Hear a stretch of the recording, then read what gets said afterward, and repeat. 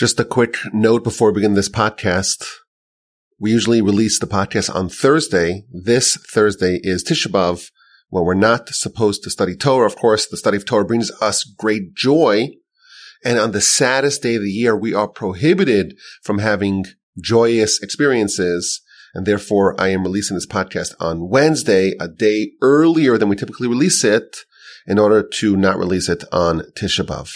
Of course, when Messiah comes, our sages tell us that the sad day of Tisha B'Av will be transformed into a day of great joy. So we still have some time. It's Wednesday morning to early afternoon right now. Who knows? Maybe Tisha B'Av this year will be canceled, hopefully. But regardless, I'm going to release this a little bit early, and now you know why. And of course, if you want to send me an email, you know my email address. rabbiwalby@gmail.com. Parshas Vaeschanan begins with a plea. Moshe is continuing his speech to the nation, and he recounts how he engaged in an impassioned plea to get God to rescind, to annul his decree barring Moshe from entering the land. Vaeschanan el Hashem b'Yisrael lamor. Moshe tells the Jewish nation that he pleaded with God at that time to be able to cross the Jordan and enter the land. The Jewish people right now are situated on the doorstep of the land of Israel, of the land of Canaan. They can see the city of Jericho across the Jordan, and Moshe is disallowed from entering, and he's very desirous of entering the land. But because Moshe sinned with striking the rock as opposed to speaking to it, God decreed that Moshe may not enter the land. And Moshe is telling the nation that he petitioned, that he prayed, that he pleaded to have this decree reversed. And he was unsuccessful. And God said, listen, I'll let you go up the mountain and see the land. You can witness the land in its length and breadth, but you cannot cross the Jordan. Instead, Joshua will lead the nation. Now, Rashi says a few very interesting things here about the nature of Moshe's prayer. The first idea, a very interesting idea, Rashi tells us that the word prayer typically is tefillah. And the word used over here is chanina, Vaeschanan. So Rashi asks the question, why did Moshe use the word Vaeschanan as opposed to Vaespalel, and I prayed? So Rashi says that the term Eschanan connotes getting something for free, even though Moshe, if you think about it, Moshe has more merits than any person in all of history. And you would imagine that Moshe could have come to God and said, listen, okay, I will exchange some of my merits for the rights to cross over the Jordan. And Moshe did not do that. He asked for a freebie. And Rashi tells us that this is a pattern amongst the righteous. They never try to barter with God in exchange for their good deeds to get a benefit, to get a merit. They only ask for freebies. Very interesting. The second idea Rashi tells us is that Vaeschanan, I pleaded, that is a form of prayer. And Rashi invokes the Midrash. The Midrash tells us that there are 10 different words, 10 different verbs of prayer. I remember hearing they used to say that the Eskimos, they have 7 words for snow. And I Googled it. Turns out that it's not the proper name. We don't call them Eskimos anymore. They're called Inuits. And it's not 7 words for snow. It's more like 40 or 50. There's powdery, and there's the slushy, and there's the icy, and there's the blizzardy, and there's the snowbanks, etc. But there's a principle. If you're an expert, if you're a cognoscenti in a given matter, you don't just see the big picture, you don't just see the forest, you see the nuances, you see the subtleties, you see the details. So if your life is building igloos and you're always surrounded by the frozen tundra, you'll begin to discern different types of snow. Our nation, we are experts in prayer. And not all prayer is the same. There are 10 different types of prayer, 10 different modes of prayer. And the kind of mode that Moshe employed over here was not tefillah or not any of the other modes of prayer. It was instead Vaeschanan, and I pleaded. Then Rashi proceeds and tells us something very interesting. The verse says that Moshe pleaded to God, Ba'es ha'i, at that time. But the verse does not specify which time Moshe is referring to. At that time can mean a lot of things. It's very ambiguous. So Rashi tells us that the time that is being referenced in Moshe's plea to God was after he conquered the lands of Sichon and Og. So these are the lands that were inhabited, that were settled by the tribe of Reuven and Gad and half of Manasseh. So they became annexed to the greater land of Israel. And therefore Moshe is saying, at that time, after I conquered these lands that became part of the greater land of Israel, well, God said you can't enter the land. And now I kind of entered the land because the land that I entered has now been annexed, has been appendaged, has been incorporated into the land of Israel. So maybe this is proof that the decree was annulled. God said you cannot enter the land. And I entered the land of Sichon and Og, the Trans-Jordan lands of the land of Israel. So maybe this is a sign that the decree is annulled. So a few very interesting Rashis here to explain the background of Moshe's plea to God. It wasn't just a random plea. It was a prayer. And what kind of prayer was Vaeschanan? That type of prayer. And it was at a very specific time in the storyline. After the conquest of the land of Sichon and Og, now that Moshe is de facto in the land of Israel, or at least part of the land of Israel, and it's not quite the same intensity of the land of Israel, but it does have some laws. It's after all part of the expanded territory of the land of Israel. So Moshe is saying now, maybe this is proof that the decree was annulled and I could cross over the Jordan and enter the land of Israel proper. So a very interesting observation I want to start off our discussion today here with. Rashi seems perhaps to contradict himself. He starts off by telling us that this is a prayer. And what kind of prayer? The 10 modes of prayer. It's Vaeschanan. It's one of the languages of prayer. That's the first comment in Rashi. And the second comment in Rashi is telling us that the time when this happened was a time that Moshe thought that the decree was annulled. God said you cannot enter the land. Well, you entered the land of Sichon and Og, which is incorporated into the land of Israel in general. This sounds like an argument that a lawyer would make arguing the case. Hey, from the fact that you allowed me to enter the lands of Sichon and Og, the Transjordan, the east bank of the Jordan lands, well, that is proof positive that the decree was annulled. So is it a prayer or is it an argument? If God annulled the decree, you don't need a prayer. Prayer is only if the decree is still in full force and you are petitioning God to have God change the decree, to have God annul it, to rescind the decree. But here Moshe is saying that the decree must have been rescinded because otherwise you would not be allowed to be in the lands of Sichon and Og. So is this a prayer or is this an argument? Evidently, and this is one of the big ideas we want to talk about today, prayer is not baseless. Prayer has to have some rationality. You have to make an argument when you pray. Part of prayer, part of Moshe's prayer, part of the mode of prayer that Moshe was invoking here, one of the 10 sorts of prayer, part of it is that there's very good grounds to have the decree officially annulled, because after all, Moshe is now in the land of Israel, at least part of the land of Israel. So we see here that prayer is not just, as they say, spray and pray. It's not just throwing some ideas. Oh God, give me this, that, or the other.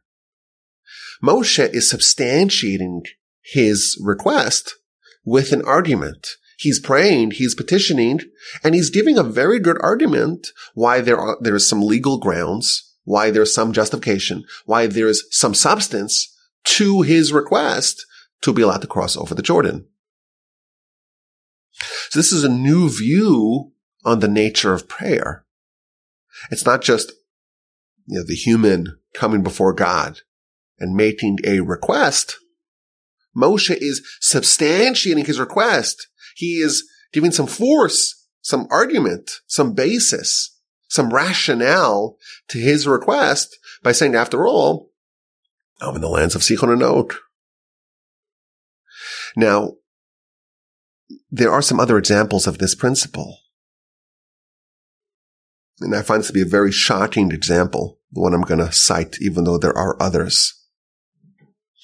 You recall back in the book of Genesis, so we're now in the final book of the Torah, the book of Devarim, Deuteronomy, all the way back at the beginning of this odyssey, of this journey, we had the book of Genesis, and we had the episode of Noah.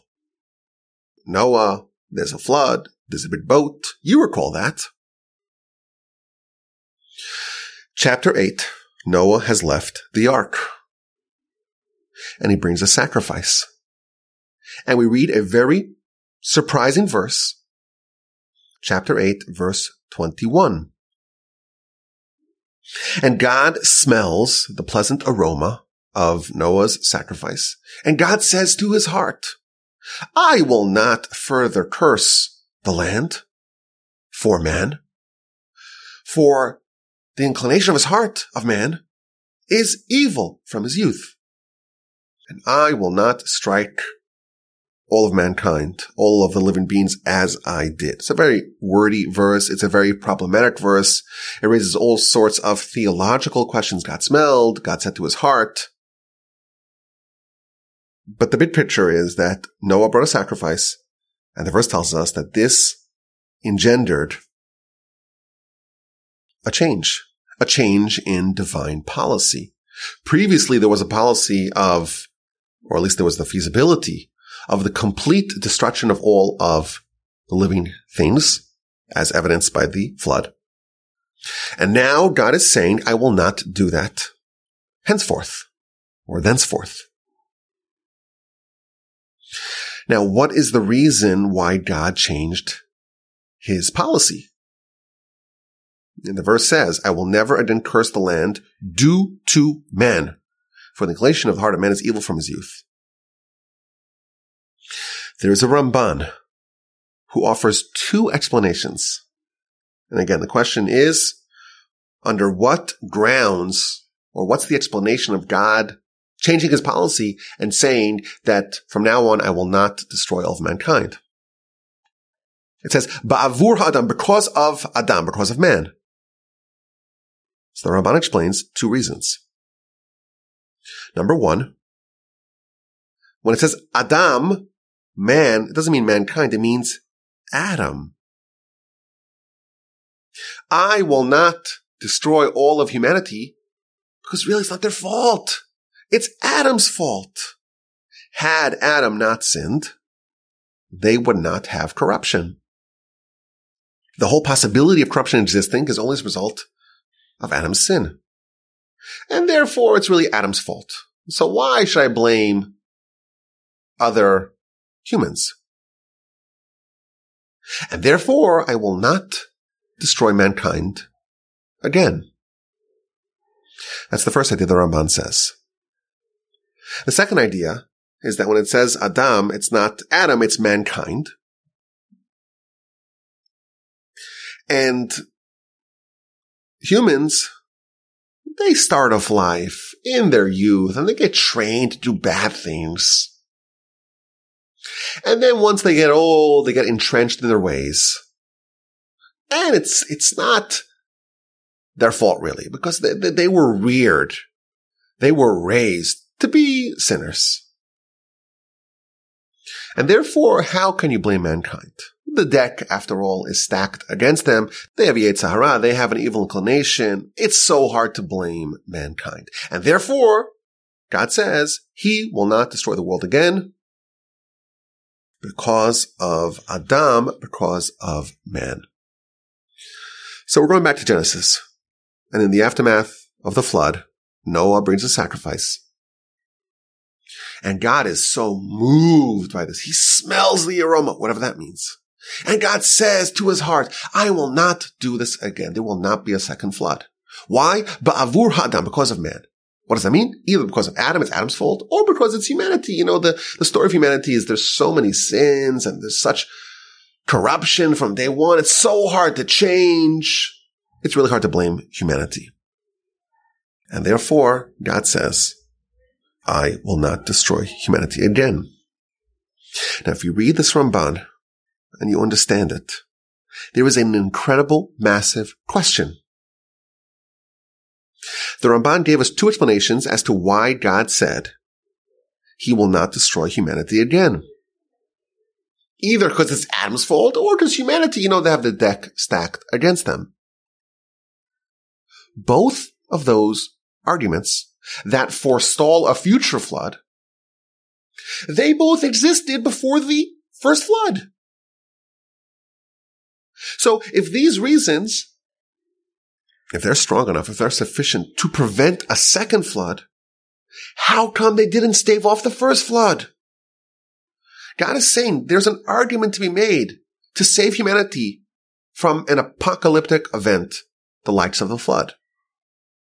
You can blame Adam. You can blame humanity. There are arguments to present that can exonerate humanity from an apocalyptic flood-like event. And now that Noah's bringing the sacrifice, God is invoking that. This argument, these two arguments, were equally valid and compelling before the flood. There's a shocking realization here. Humanity had arguments, had a case, had a substantial position that could have spared them, that could have prevented the first flood. They could have said, hey, why are you blaming us? It's Adam's fault. Hey, why are you blaming us? After all, we've been raised, we've been reared. The Yetzer Hara is so powerful, it's hard for us to be successful. Those arguments were present before the flood. Humanity had a get out of jail, a get out of flood card, an ace up their sleeve. That is an argument that saves humanity from destruction. So why were they destroyed? They were destroyed because no one invoked it. No one prayed. No one offered a sacrifice. If you have an exculpating argument and you don't trigger it and you don't invoke it and you don't present it, you don't pray, you don't petition it, you don't file it, you don't get the benefit of it. And when Noah brought the sacrifice, and the sacrifice is a form of prayer, that is the presentation, that is the petitioning, that is the invoking of the arguments that was always there. It was always present. Humanity could have spared itself, and they didn't, because no one prayed. This is the same idea we see here with Moshe. Moshe is saying two things, saying at this time, when the war against Sichon and Og happened, the conquest of the land happened, the conquest of the land that was ultimately incorporated into the greater land of Israel happened. That should be sufficient grounds to allow me to enter the land to cross over the Jordan. After all, it must be that the decree was annulled. And that's a prayer. He's presenting it. He's making his case. He's petitioning it, because if you don't petition it, no one will do it for you. You want to entreat God. You have an argument. Prayer is to surface that argument, to present it. And if you have an argument that can spare you, that can save you, that can grant you what you want, and you don't present it, you don't file it, you don't file the brief, so to speak, you have no one to blame but yourself. Prayer is when you have a case and you present it and you make the argument and you express what you want and you make the pitch. You plead before God and you have an argument to base it upon. That's how you accomplish great things. This is an entirely new way of viewing prayer. And again, it's the first two Rashis in our Parsha. Moshe is doing two things. He's doing a prayer and presenting an argument. That is prayer. Prayer is the actualization, is the surfacing of your case. And again, those reasons, the reasons that ultimately prevented a future flood, were present before flood number one. And the only reason why the flood was not stopped, was not prevented, was because no one prayed. No one actualized, no one surfaced that argument. No one brought a sacrifice. And therefore the argument remained unfiled and the flood happened. So Moshe is praying and he's making a case. He's pleading his case. And he's making an argument. I entered the land, and maybe that amounts to having the decree rescinded. Now, obviously that didn't work. Moshe was not allowed to enter. And we don't know exactly why. Perhaps because the land of Sichon and Og are not really the land of Israel. Some of the agricultural laws that apply in the land of Israel do not apply on the other side of the Jordan.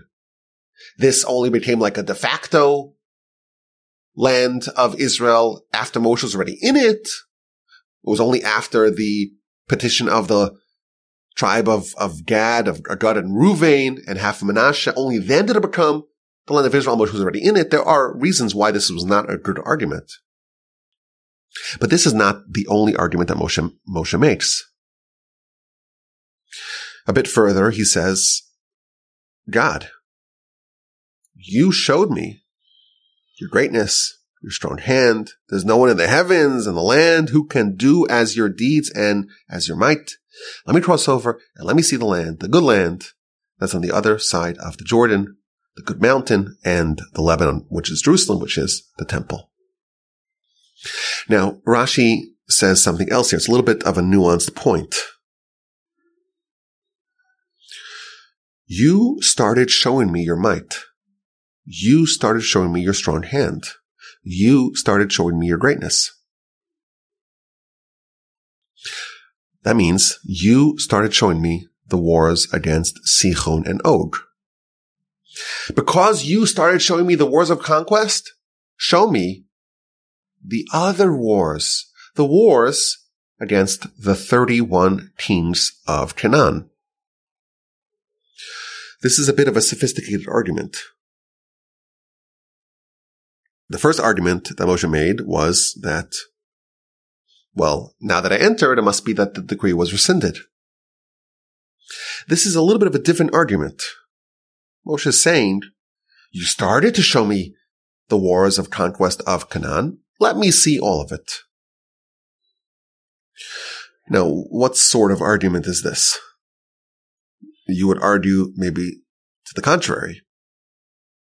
Because God showed you one thing, he bestowed upon you one goodness, why would that logically lead to mandating that he bestow upon you a second goodness? You know, Jacob is the opposite. When Jacob's about to reunite with his brother, he says, well, God, you gave me so much goodness. Now I'm worried that my stock is depleted. Because Jacob was a recipient of divine goodness, Jacob worried that maybe now he won't get any more. Moshe is seemingly arguing the opposite. Because you showed me some goodness, now you should show me all of it. So the commentaries tell us a very subtle point. God, when he starts something, he finishes it. In fact, we have a principle. When you start a mitzvah, you must finish it. Judah lost his children, the Midrash tells us, because he started saving Joseph, but didn't finish it. If you start a mitzvah, you finish it. And therefore, when God started showing Moshe the conquest of the land, it's one mitzvah. And therefore, God should finish it. And he should allow Moshe to see all 31 kings being toppled by God.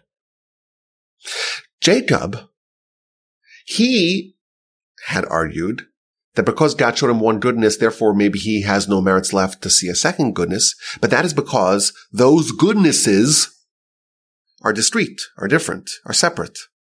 So if God gives you one goodness, maybe you have no merits to earn a second goodness. But if God starts to show you one goodness, then Moshe's arguing, just as you tell us, well, if you start a mitzvah, you have to finish it. So too, you should follow that same principle. Once you started to show me the land of Israel being conquered, show me it all. So again, Moshe's praying, and there's an argument. There's some basis. And of course, obviously God does not agree. And maybe for the same reason, well, it's not the same thing. It doesn't have the same level. It's after all the other lands. It's not the lands of the Canaanite lands. It's other lands. But again, we see that Moshe is not just praying. He's not just petitioning. He is substantiating his prayer with an argument. Now, the Midrash cites another argument. The Midrash says that at that time, Moshe said to God, don't you know how much I toiled, how much I suffered on behalf of the Jewish people, on behalf of them earning faith in you? How much pain did I suffer? How much did I have to endure until the nation accepted the Torah? If I worked so hard, if I engaged so much in the pain of raising this nation, show me some of the benefit. Show me some of the goodness. Show me some of the payoff. I worked so hard. I toiled so hard to build this nation. Let me see them shine. Let me see them flourish. Let me see them accomplish and actualize the dream of the conquest of Canaan. And the Midrash tells us that doing otherwise is a violation of the Torah. The Torah tells us that when you have a laborer, you hire someone to work for you, you have to pay them on that day. God, Moshe tells God, you hired me to do a job. And that is to raise this nation, to uplift this nation, to infuse this nation with faith, to educate this nation with Torah and mitzvos. I did my job. I want to get paid. And what's the payment? What's the payment of this 40 years of toil? To see them conquering the land. A third argument. Moshe is praying.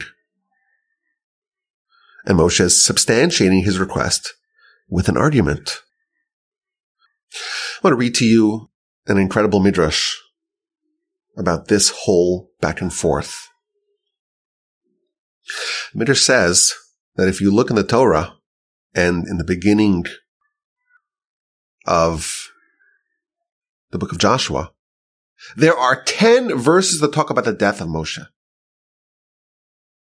And the reason why there are 10 verses that talk about the death of Moshe is because there were 10 decrees on Moshe barring him from entering the land. But, notwithstanding the 10 edicts decreeing that Moshe will die before the conquest, before the crossover of the Jordan, there was still some wiggle room. Moshe felt like there was still a way to undo this. And Moshe was nonplussed. He was completely unperturbed. And he said, we have a long history here. The Jewish people, how many times did they sin? And they did terrible sins.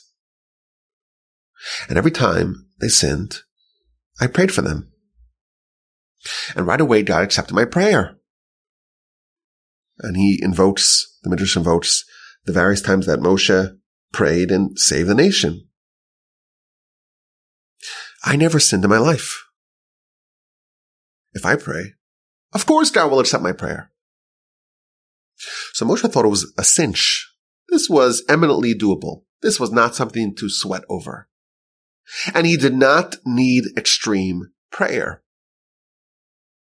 And when God saw that Moshe did not engage in prayer, God upped the ante. And God invoked an oath swearing that Moshe will not enter the land. And now Moshe realizes that this is serious.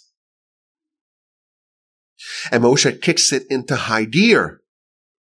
And Moshe makes a circle around him and says, I am not leaving this circle until you annul the decree. And Moshe proceeds to pray. And to pray with great intensity and humility. And he takes off his garments and he puts on sackcloth. And he rolls in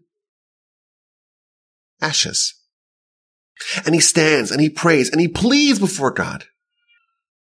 And the Midrash gives a very dramatic account of Moshe's prayer. Moshe prayed and he stormed the heavens and the earth were all shaking. And the systems of Genesis, the words of the Midrash, the systems of Genesis were trembling. And the whole world, the heavens and the earth, they were so disturbed by Moshe's prayer. They thought maybe this is a sign of the renewal of the world. God's going to destroy the world and maybe renew it. Moshe's prayer was having such an effect on the cosmic realm that they thought, whatever this means, again, this is all a mystery, they thought that this prayer that's shaking up the entire foundations of the world, this prayer is a sign of this future time in history where the world is going to be ended and renewed. So Moshe is now praying with great intensity. And God is determined, so to speak, to stifle Moshe's prayer. And God makes a decree on all the gates of the heaven. Again, this is all a mystery. This is what the Midrash says. All the heavenly gates and all the heavenly spheres and all the heavenly courts, tribunals, don't accept the words, the prayers of Moshe. Don't present the prayers of Moshe before me. And at that time, God, again, this is a very dramatic account and it sounds very, very lofty and esoteric. God is going, so to speak, from gate to gate in heaven, trying to stop Moshe's prayers. But Moshe's prayer was like an unrelenting dagger, stabbing through, so to speak, the heavens, piercing the heavens. So again, we don't know what this means at all.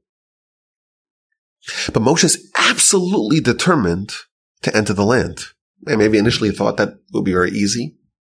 But he's praying with ferocity, with unrelenting, unremitting intensity. This is what's happening at the beginning of our Parsha. This is what Moshe is revealing to the nation. And the Midrash tells us that this was not a single, solitary, standalone prayer. Moshe prayed 515 distinct prayers to have this decree rescinded. The word Vaeschanan, the gematria of that word is 515. And Moshe's praying 515 times until God tells him to stop. Don't speak to me anymore about this matter. God forbade Moshe from praying anymore. This is an unbelievable thing. Moshe is praying, and he's not stopping, and he reaches a point where God tells him to stop praying. Now God relented to his request a bit. He says, you can ascend the mountain, you can see the land, but you cannot cross over the Jordan. But ultimately, Moshe's request of crossing the Jordan was denied. Now, this is a very interesting idea that Moshe prayed 515 times. What is the nature of these prayers? Is Moshe just praying the same prayer again and again? Or is each prayer different? Is each prayer from a different angle, from a different perspective? As if Moshe is probing and prodding every gate in heaven to try to find an opening to enable this decree to be rescinded. The commentaries tell us that Moshe was willing to enter as a civilian. Let Joshua lead the nation into the land. I'll go in as a regular person. I'll be a subordinate to Joshua. Perhaps this is one of the 515 arguments that Moshe posed. But regardless, God tells him to stop. And yes, God partially accedes to Moshe's request. In fact, the Talmud tells us that Moshe was answered. The Talmud, the Book of Brachos, page 32b, tells us that Moshe's prayer was accepted, which is a very big insight, that he did get something out of his prayers. God allows him to see the land from atop the mountain, but ultimately, God says conclusively that Moshe will not cross the river. Now, this whole subject is quite baffling. Moshe is praying with intensity. He is trying to stab the heavens, so to speak, whatever that means. And he fails. And his requests are rebuffed. We have this very elaborate retelling of something that failed. And whenever that happens, we have to ask the question, what is the lesson? What are we supposed to take away from this narrative? Especially because God tells Moshe, it's an unusual thing, stop praying.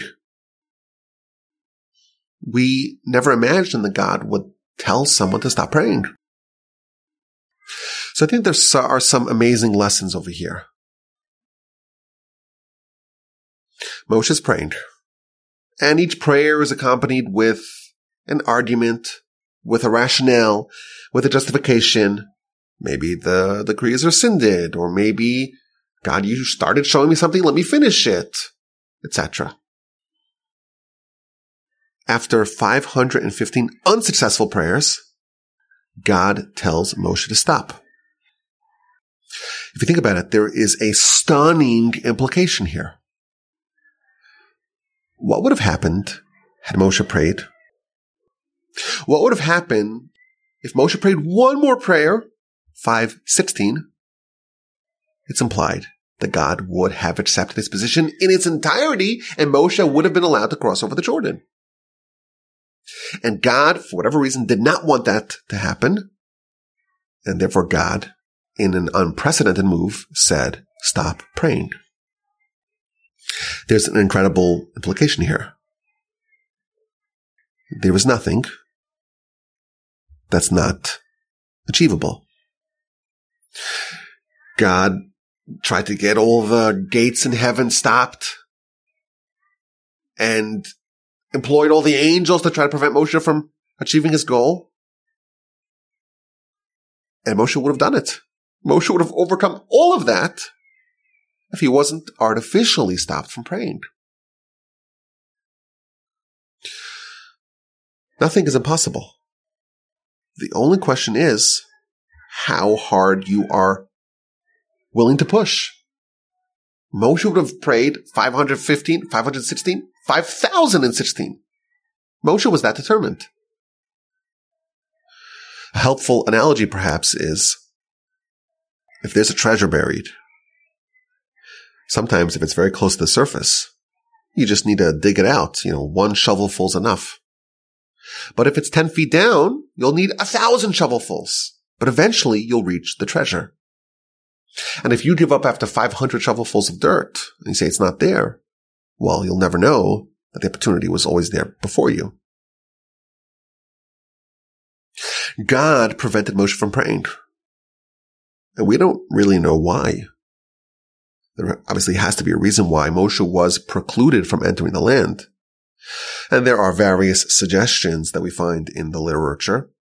One idea is that, well, a leader cannot abandon the flock, the captain has to go down with the ship, and the people of the generation of the wilderness, they all died, and Moshe, because he was the leader, has to stay with them. Another version of this is that Moshe is going to ensure that the souls of the generation of the wilderness will merit Olam Haba, because Moshe will be there, he'll be with them. And, of course, he's going to merit to enter the land after the resurrection, and he's going to go to Olam Haba, and therefore he will drag those people with him. But the larger point that I want to focus on is that it was doable. And God made 10 edicts, and God made almost an unbreakable vow, so to speak, that Moshe cannot enter, and he still could have overcame that, only because he was artificially stopped. And God said, no more prayer. And this is a very powerful lesson for us. We don't have anyone telling us that we have to stop praying. Unless we are artificially stopped, there is nothing that we cannot accomplish. There is no divine decree that we cannot override. Now, there is perhaps a caveat.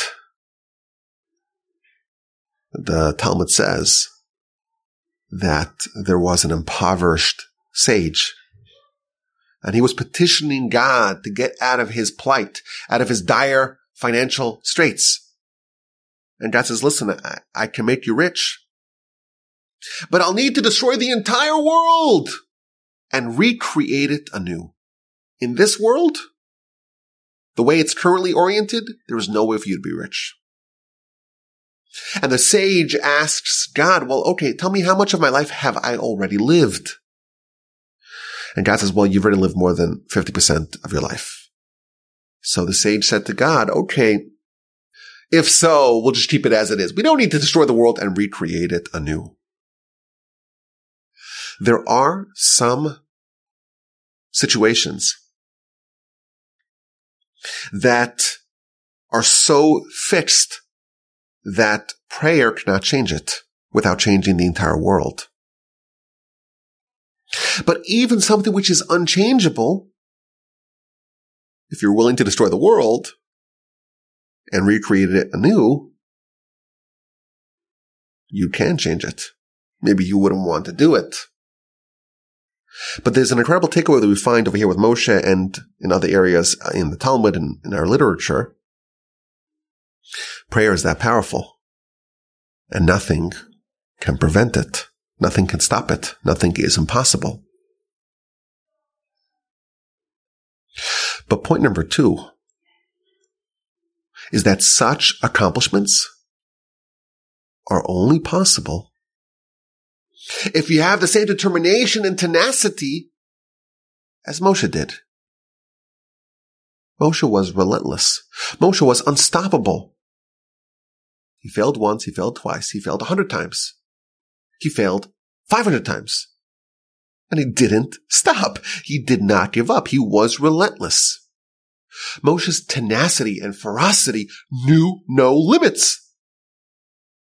If you want to accomplish something great and there are massive obstacles in your way, you can overcome every obstacle. Even if, so to speak, God himself made a decree that you cannot accomplish something, you can overcome that.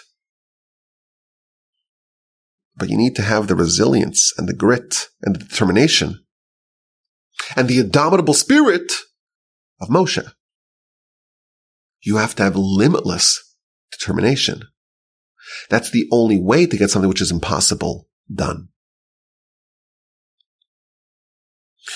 There's a fascinating psalm, Psalm 30. And this psalm is the song for David that he composed for the inauguration of the temple. We know that David did not merit to build the temple himself. Of course, Solomon did, much to David's disappointment. And yes, he left him everything he needs to do it, the blueprints, the materials, and all the secrets of the temple, and the land, and the mandate to build it, and even he wrote a psalm for the occasion. So David composed a psalm ahead of time to be read at the time of the inauguration. And if you read it, You read the first sentence. Okay, this is a psalm for David for the inauguration of the temple. What do you imagine the subject matter will be of the body of the psalm? It'll be maybe about sacrifices or God's presence in our midst, maybe some of the vessels, the menorah, or some of the offerings, the ketores, the high priest.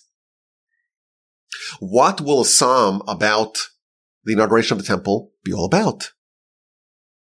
And the answer, if you read it, it has nothing apparently to do with the temple. There's nothing in the psalm itself that matches the headline. Aside from the first verse, there's nothing in the body of the text of the psalm that is in any way related to the temple or to the inauguration of the temple. The whole focus is about David's triumph over his enemies and all the challenges he had to overcome and how God saved him and God prevented him from falling and God healed him.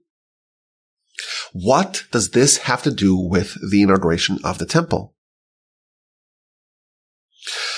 So the great Rabbi Abraham Grodzinski, the head of the Slobodka Yeshiva and my great-grandfather of blessed memory, he wrote an essay about this question. And he says, David's life, it was an unending story of struggle. He had enemies from within, enemies from without, crisis after crisis with his family, with his brothers, with Saul, with the Philistines, with his sons. His whole life was embroiled in struggle. And the fact that he was able to partake in the building of the temple, that is something which warrants a reflection on his torrid life. But there's a very deep point over here. The temple is a bastion of holiness. It's a domicile for God in this world. It's not just a building, an edifice. It's a residence, a dwelling place for God in this world. And this is a reflection of a nation worthy of having God in our midst. This is a reflection of a nation at their spiritual peak. Only when a nation is worthy of having God in their midst, only then can they have a temple. So David saw the temple, the building of the temple, as the greatest spiritual accomplishment of the nation. And when he views the temple, what does he see? What does he reflect upon? He reflects on all the battles and all the struggles and all the challenges and the travails, all the wars, all the difficulties that he had to face and that he viewed as the obstacles that prevented him from building the temple. His life was a war. Non-stop battles against hardened enemies. And he viewed the stakes of that battle as the temple. You want to have God in your midst?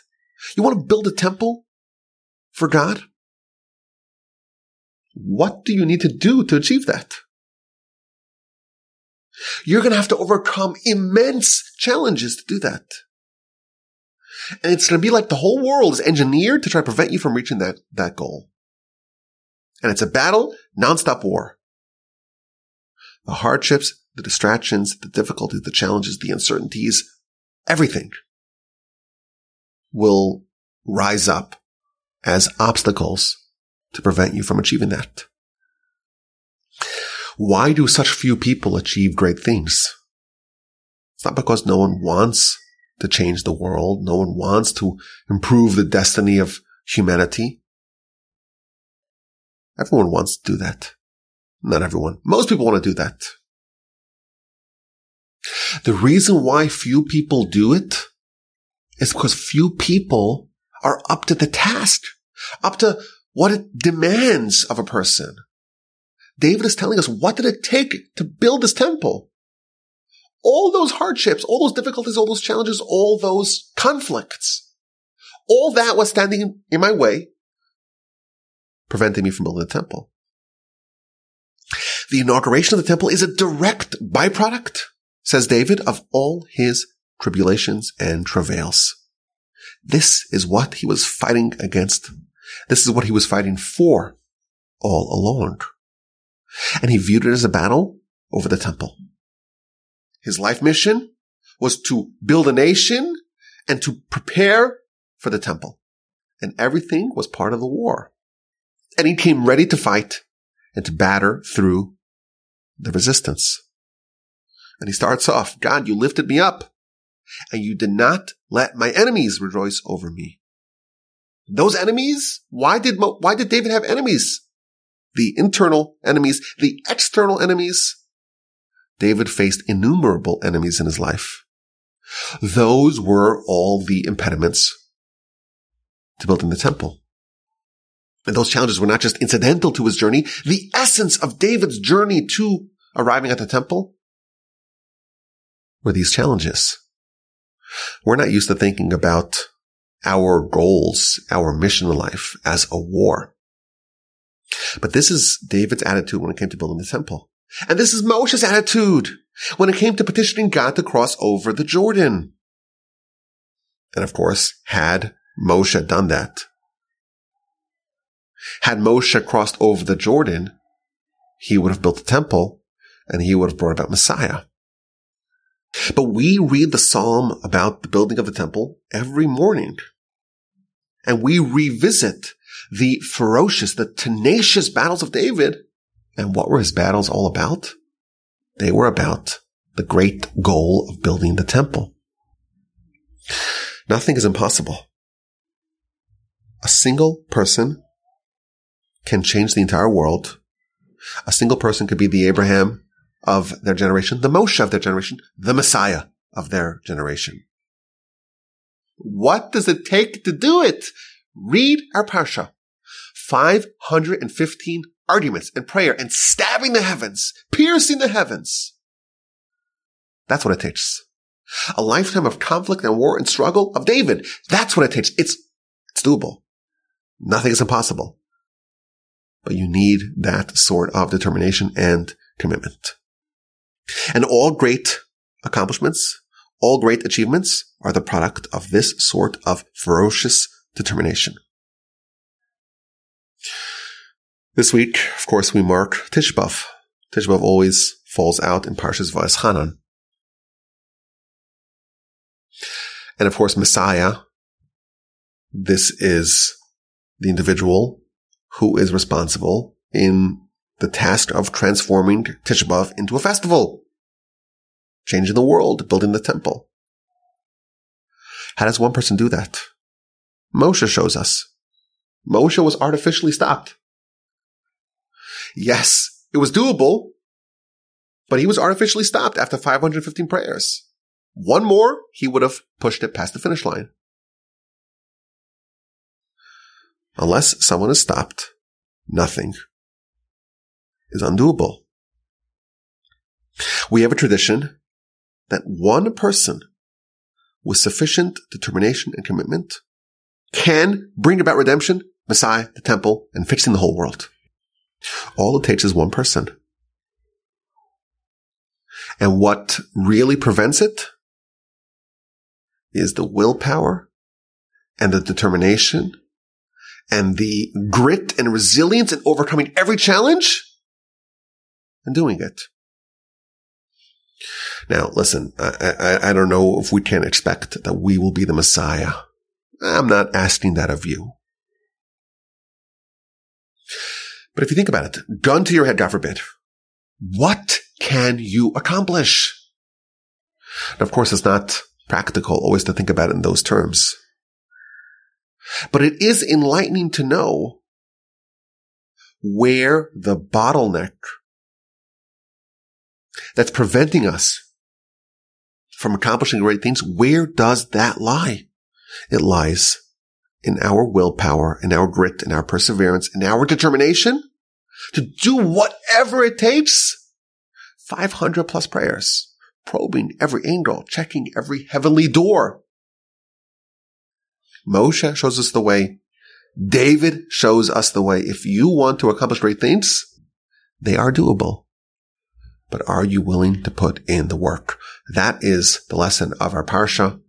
And this is a very powerful and topical point as we engage with the sad festival of Tisha B'Av. May we merit to witness the building of the temple and the restoration of the Davidic monarchy speedily in our days. Now, last week, I had to bolt before we had the question. It wasn't really such a big deal. I had gotten a message that my daughter, who was coming back from camp, the bus was arriving, and I thought someone else would pick her up, but I had to pick her up, so I had to really rush through the end of last week's Parsha podcast, and I don't want to shortchange you. So I'm going to make it up for you. I'm going to give you 2 questions this week. These are not such concrete questions. They're more like intriguing questions. Moshe is told, you cannot cross over the Jordan, but climb upon the mountain and see the land and see all the elements of the land. This idea of Moshe not seeing the land physically, but seeing it with his eyes visually, this is an idea that appears 3 times in the Torah. It appears, of course, at the very end when it actually happens. It appears now and appeared earlier in the book of Numbers. Moshe climbs the mountain. In each of these 3 places, the mountain has a different name. Fascinating. And he sees the land. Now, of course, Moshe has to climb a mountain because you cannot just see unless you go to a higher vantage point. How else are you going to see over the obstructions? But it got me thinking, there are a select amount of events in the Torah that occur on mountaintops. And many of them you could say, well, they happen to happen on mountaintops.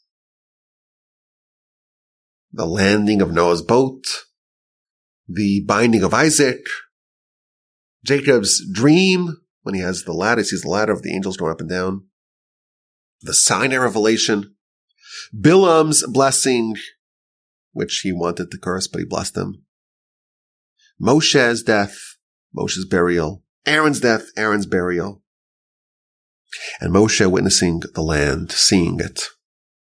Maybe there are some more that I hadn't thought of. But this is an intriguing question. It's not a concrete question. It's not a problematic question. What is the significance of the events of the Torah that we're told specifically happened on mountaintops? What is the lesson, or what is the unique similarity between all the various events that happen on mountaintops? An interesting question to ponder, an intriguing question to think about. Question number 1. Question number 2, to make up for last week, when I shortchanged you. We're going to give you an extra question. An EQ, it's like IQ. There's the intelligent quotient and there's the emotional intelligence, the extra question from last week. Moshe is told that you cannot go into the land, but you can see it. You cannot traverse the Jordan, but you could see the entire land. There was one other time in the Torah that I can think of where a people were told, you can see. You can see it all, but you cannot go there. The Sinai revelation, the nation saw. They saw the sound, they saw the fire, they saw the smoke, they experienced with their eyes, but they cannot go there. And this is a repeating theme in chapter 19 of the book of Exodus, where the nation is told repeatedly, you cannot go there, there are fences, you'll die if you go there, etc. It seems to me that there is some sort of similarity. The nation's limitations at Sinai, you could see, but you cannot go. That's the same as Moshe's limitations in the land. What is the significance of the overlap between the nation's limitations at Sinai, you could see, but you cannot go, and Moshe's limitations in entering the land? It's an intriguing question to think about, to ponder, and it's there to make up for last week. And I appreciate your time. And I hope you have a safe and meaningful and easy fast. Hopefully it won't be a fast. Messiah comes in the next couple of hours, we can avoid fasting. But may we all merit to witness the rebuilding of the temple and the mending and the fixing and the remedying of the flaws brought about by exile. May we have an inspiring and uplifting Tisha B'Av, and of course a wonderful Shabbos, the Shabbos of Nachamu, of comfort. May we all be comforted, and please God, with the help of the Almighty, we'll talk again next week. And as always, my email address is rabbiwolbe@gmail.com, and our website for our organization Torch is torchweb.org. If you want to see some of the stuff that we have ongoing in our organization, in the various programs that we do. But of course, send me an email with a question, with a comment, with some feedback. My email address is rabbiwolbe@gmail.com.